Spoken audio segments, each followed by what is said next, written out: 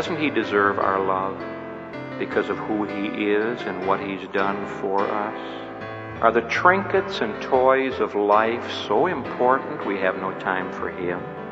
The most important part of your life is the part that only God sees, that private time when you're alone with the Lord. Now, if you have been neglecting that time, get back to it. If you've been skimping on it, get back to where it ought to be. Today on the Songtime broadcast, the late great Dr. Warren Wiersbe uses the story of Mary and Martha to demonstrate to us why we need to spend time daily at the feet of Jesus so we might learn from him and our hearts might grow in our love and affection and worship of our Savior. Stay tuned for that message, but first we're joined once again as we're talking with Melissa Zaldivar about her book on grief. The many voices are coming together for that one message. I'm your host, Adam Miller. You're listening to Songtime Radio. All week long, we've been joined by Melissa Zaldivar, who's an author of a new book called What Cannot Be Lost: How Jesus Holds Us Together When Life is Falling Apart. She writes from her own heart and her own experience. The book reads more like a journal and a little bit like a novel than it does like an instruction manual, but I think that is important when addressing an issue that is so close to home and so close to so many of you, our listeners, experiences in life as you have suffered grief and loss and this feeling like your world is falling apart. Melissa, to any of our listeners who are struggling with this question, how is Jesus actually able to hold our world together? This is such an important part of their life, and it seems like the world is falling apart. How can they have that confidence that you exude in your book that really God is still at work, that Jesus is still in our midst, and he's holding us together? What sort of advice do you have for our listeners? I think that Jesus holds us together in ways we're aware of and not aware of. Mm-hmm. There are things that happen that we go, whoa, I didn't even know that was happening. I didn't know that person was praying for me. I didn't know that that individual was walking through a similar experience as me, and we were going to meet up later and have that. You know, I think about the ways that God is preparing right now friendships that we haven't even met those people yet, right? There is something, it's not like when we become friends with somebody or when we meet our spouse or whatever it is, like, it's not like there's no history there. They're doing something right now. I'm single. If I ever get married, it's not like he doesn't exist right now. He's at work or he's walking through a season of looking for work. I don't know what he's experiencing, but there's something going on that I'm unaware of. And I think that that is so much of a posture that we have to hold, is to say, Lord, there are things going on I do not understand and I do not know, but I'm going to trust that it exists. And sometimes we need to reach out to our friends and say, hey, I'm going to trust that this exists. I recently was talking to a friend who's walking through a heavy season, who is not seeing the hope and the joy of life right now and is really struggling. And I just said, hey, I'm going to believe that it's going to happen for you because you can't believe that for yourself right now. Like, I'm going to remember the faithfulness of Jesus, and I want you to know that someone is remembering that for you. And while we can't do that spiritually, like, it's not like my salvation will just like go to someone else or something like that. I think there's such an encouragement when someone is saying, hey, I'm going to be in the midst of this, cheering for you and praying for you and interceding for you and kind of getting in the trenches. And I talk about that a little in the book, being willing to get into the trenches. And so when it comes time to walk out whatever it is that we have, I think that spirit of, Lord, you're doing something, even if I don't understand it, is sometimes what gives us sanity when we're walking through a heavy season. And also asking the Lord to show us in really small ways, I think can sometimes go a long way. Something I regularly talk about, it's kind of a joke on social media, is the stink bug, the faithful little stink bug, which we have plenty of in New England. During the lowest point in that season, I remember I was laying on my living room floor. It was really a high point for me. I was laying on the living room floor and I said, Jesus, I just need to know I'm not alone because I feel like I'm completely alone. And right then I look up and a little stink bug was like walking across my kitchen floor. And I thought, well, at least I have a stink bug. And it became this sort of joke, right? That Jesus is always near, like a stink bug in New England in the winter. Like there's always one around. In fact, literally, as we've been talking, I looked over and there's just a stink bug walking around my living room right now. And it's this reminder, right, of the ever-present God that we serve. And so I'd say asking the Lord, will you just show me that I'm not alone? And it could be something as small as a stink bug, but holding on to that and saying, thank you, Jesus, for showing me that, means that every time I see a stink bug now, I'm like, Jesus is present. Jesus is present. Even when I don't see a stink bug. And so I think that is something that's helpful, is know that there are things that you don't see, but asking the Lord to have eyes to see what you can.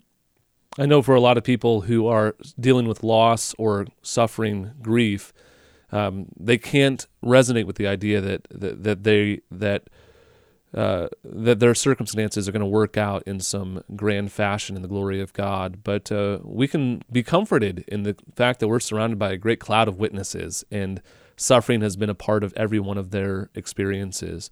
And God has always been faithful in the end. We can learn from that. Those who have gone before us in the Old Testament and the New Testament, God has always proven himself faithful. Yeah, absolutely. I think the faithfulness of God is something that it has always happened and it continues to happen. I think that's the cool thing about it, is every day, every moment that we continue on, his faithfulness is just getting more and more and more.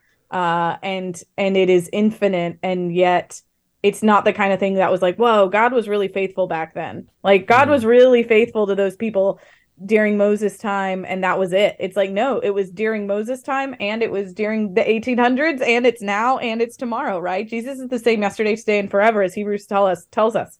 So it is a joy to think about. The faithfulness of God is something that just keeps getting richer and richer and richer, and it does not dwindle. And one of the phrases I like to use is like, he does not stop. Like, he does not stop being good. He does not stop being kind. He does not stop being faithful. And we have to stop a lot, and we have to collapse a lot, but there is a gift knowing that we have a God who is just faithful, and he just keeps getting more so. We've been talking with Melissa Zaldivar about her book. It's called What Cannot Be Lost: How Jesus Holds Us Together When Life is Falling Apart. And obviously this is a great book. We would love to help you find more information about it by giving us a call, 508-362-7070.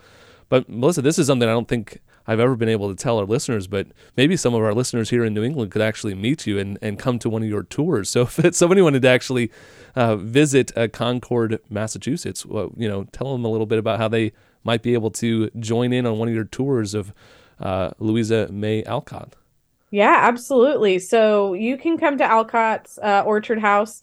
We are open almost every single day of the year. We're only closed a couple of holidays, and you can find us online. If you just look up Orchard House, Concord, Massachusetts, it's there. But if you wanted to have specifically a tour with me, the easiest way to get in touch is probably Instagram or my website. So my website is just melissazaldivar.com. And I'm sure that will be made available through promo, how to spell my weird last name.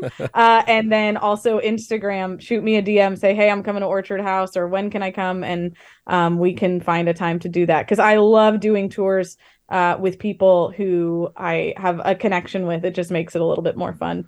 Well, that's such a unique thing. I don't think I've ever been able to let people know that they could actually meet you in person, meet the person we've been talking to. But it's a real privilege. Thank you once again for this book and for taking the time to join us and being a part of the many voices for that one message. Absolutely. Thanks for having me. Well, today we are moving on in our study of the Gospel of Luke with this message from Dr. Warren Wiersbe. We're talking about the story of Mary and Martha. Mary, who found the better thing by sitting at the feet of Jesus. The text doesn't give us much more context than that, but we can infer into that she is listening to Jesus, that she is taking in the message of the gospel, hearing the words of Jesus.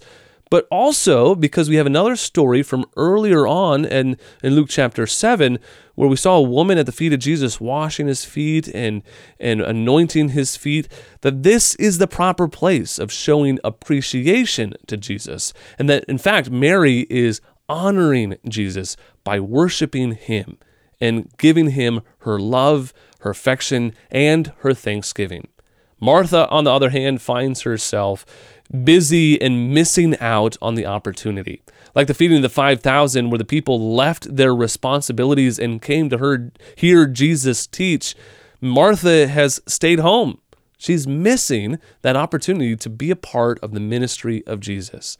As well, she is entitled. She feels like Jesus needs to acknowledge her work as though she had done something that was deserving of her approval.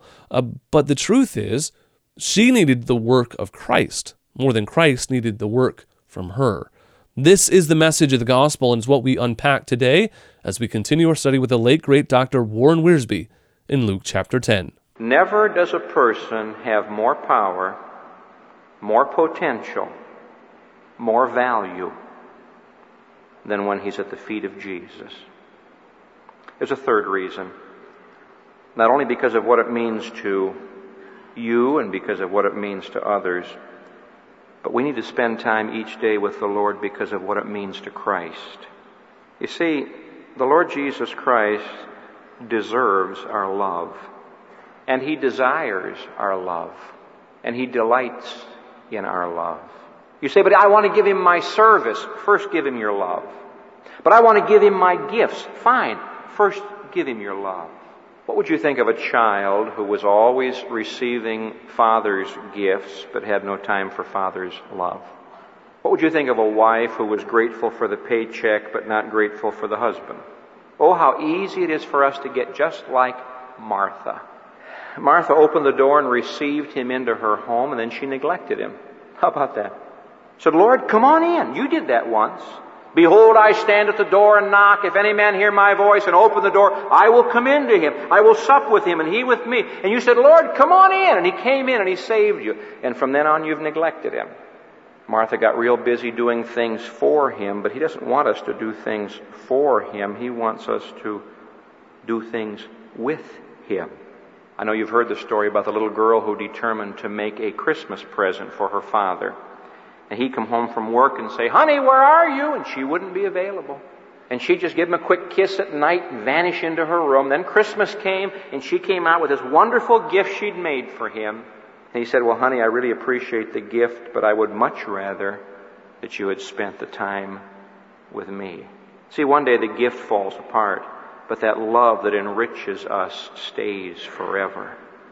And so we ought to spend time each day with the Lord because of what it means to Him. It meant something to Jesus when Mary came and sat at His feet and listened to Him and loved Him and worshiped Him. There's an interesting paragraph in one of those little books in the Old Testament that we avoid. It's the Song of Solomon. In the Song of Solomon, in chapter 5, we read this. Let me read it to you. The bride is speaking, and she says, I sleep, but my heart waketh. It is the voice of my beloved that knocketh, saying, open to me, my sister, my love, my dove, my undefiled, for my head is filled with dew, and my locks with the drops of the night. You see, here is the bridegroom coming to the bride. Here is the lover coming to his beloved at the door. Now she answers him, I've put off my coat, how shall I put it on? I've washed my feet, how shall I defile them? We always have excuses why we can't spend time with the Lord. See what happens. My beloved put his hand to the latch of the door, and my heart was moved for him. She saw his hand, she saw his nail-pierced hand as he reached through to open the door. I rose up to open to my beloved, and my hands dripped with myrrh, and my fingers with sweet-smelling myrrh upon the handles of the lock. I opened to my beloved, but my beloved had withdrawn himself and was gone. All she got was the leftovers of the blessing. She didn't get the blesser. Why was he gone? Because love is a very sensitive thing. Because love says, I have come now, not later, now. And we make excuses. And you know what happens? We go looking for him, we don't find him. That's what happened here. My soul failed when he spoke. I sought him, but I could not find him. I called him, but he gave me no answer. Have you ever had that experience? You're looking for Jesus to help you, but he's not there. You call upon Him, but He doesn't answer. You know why? When He called upon you, you didn't answer. When He wanted you, you weren't there. And if for no other reason, you and I ought to spend time every day with our Lord because of what it means to Him. Doesn't He deserve our love because of who He is and what He's done for us? Are the trinkets and toys of life so important we have no time for Him? The most important part of your life is the part that only God sees, that private time when you're alone with the Lord. Now, if you have been neglecting that time, get back to it. If you've been skimping on it, get back to where it ought to be. Because of what it means to you. You'll never have the enrichment and the enablement for life without it. Because of what it means to others. Our families need it. Our unsaved friends need it. God can work through us to be a blessing to them. And because of what it means to the Lord. I wonder how many of us have been satisfied with getting a handful of fragrance. Mary wasn't satisfied with a handful of fragrance. I read in John chapter 12 that the fragrance filled the house. And that fragrance has been spilling out of that house and filling the whole world ever since she did that. Don't be satisfied with just a handful of fragrance. The Lord wants to spend time with you, sitting at the feet of Jesus. Let's be like Mary. She found at His feet her blessing, and she brought to His feet her burden, and she gave at His feet her best. And because of this, God gave His best to her. Our Father, our hearts condemn us. Forgive us. Forgive us for violating that beautiful love. Forgive us for having priorities that have been twisted. Forgive us, O God, for substituting activity for ministry and doing for being. I pray for any of your children who have not been meeting with their Savior. Lord, may this be a new beginning for them. For some who have gotten careless, may this be a time of fresh beginning. For those here who don't know Jesus as their Savior and who need to come to His feet for salvation, help them to come. Oh, to think, Father, that we're going to have all eternity to fellowship with the Son of God. And yet we can begin that fellowship now. Make this very meaningful and real to us now, we pray in Jesus' name. Amen. One of the themes here throughout all of these chapters leading up to the triumphal entry and the crucifixion and the empty tomb, one of the major themes that is being produced here is this idea of humility. In fact, our theme verse is Luke 14:11, that everyone who exalts himself will be humbled, and he who humbles himself will be exalted. We can see that same parallel here with Mary and Martha. Mary is a demonstration of humility. She is at the feet of Jesus. This is a demonstration of what we saw in chapter 7 of the woman who anointed the feet of Jesus. It is a humbling position, okay? This is a demonstration that she is at the feet of Jesus. She is a servant underneath Jesus, acknowledging Him. He is her master. He is her Lord. And that it's showing her love for Him, but it's also showing her devotion to Him. Where Martha, on the other hand, is busy. And when she comes to Jesus, she commands Jesus. She's really attacking Jesus and saying, acknowledge me, acknowledge the work that I've done, and tell this girl, Mary, who seems to be your servant because she's put herself at your feet, and she acknowledges you as an authority, tell her to come and serve with me. And this is where Martha demonstrates one who is exalting herself. In fact, she is looking to get acknowledged for her works. She wants Jesus to acknowledge her good works and accept them as a gift. But the truth is, what we all know in the sake of the gospel is that no one is acknowledged for their good works. That is not what gives us good standing before God. In fact, I was illustrating this point recently with a group of men in our men's Bible study at our church, and I said, what sort of grade curve do you expect to get when you stand before God someday? Imagine you're before the throne room, and how much Jesus do you actually need? And maybe you feel like you're pretty good. and if you were said, write down how many extra points you actually need on your grade curve to get a passing score, what would you write down? Like 10 points, 20 points? Do you need to go from a D to a C to an A? I mean, how many points could you write down and say, this is how much Jesus I need, save the rest for the others? Because that's essentially what Martha is saying. She has her works. She wants her works to be accepted and acknowledged, and she wants Jesus to affirm her efforts. But the truth is, you can't just add a little bit of Jesus to your good works and expect to be accepted before God. No, you need all of Jesus. In fact, you need to get lost in Jesus. You need to be covered with Jesus. You need to be surrounded with Jesus. You need to be in Jesus to be presentable to the Father. Because even our good works, what does the Bible say? They're filthy rags. They don't measure up. They don't fix the problem that we have before God. It doesn't correct the sins that we've committed. In fact, another preacher once said, if you run a red light, you don't stop at the green light to make up for the fact that you ran the red light. That doesn't fix the problem. You still broke the law. You're still guilty. It doesn't matter if you stop at a green light. It does not fix the problem. And in this story, Martha is trying to show that her works are acceptable to God. But Jesus is saying that Mary has chosen the better place because Mary understands that she needs all of Jesus, where Martha thinks she can bring her works to the table. If you want to truly believe and trust in God, if you want to stand before the throne of God and you want to demonstrate your own works, I got a warning for you. It's not going to amount to anything. In fact, I can tell you, when you see John, the beloved disciple who was the closest to Jesus in his ministry, he was called the beloved disciple.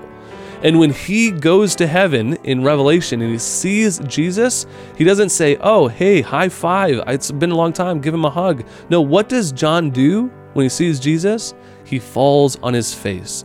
Why? Because even John was unworthy of being before Jesus in glory. No, you're not going to stand there before God and demonstrate all of your good works like Martha did. In order to enter into heaven, you must be like Mary at the feet of Jesus and saying, I need all of Jesus to let me in. I hope that this has encouraged you today, and if it has, I hope that you'll let us know. Write to us at Songtime Radio, P.O. Box 100, Barnstable, Massachusetts, 02630, or give us a call. It's 508-362-7070. You can also head over to our website at songtime.com or look us up on social media. On behalf of everyone here at Songtime, we want to thank you for listening. From Cape Cod, I'm Adam Miller with our theme verse. Hear the words of Jesus from Luke 14:11. For everyone who exalts himself will be humbled, and he who humbles himself will be exalted.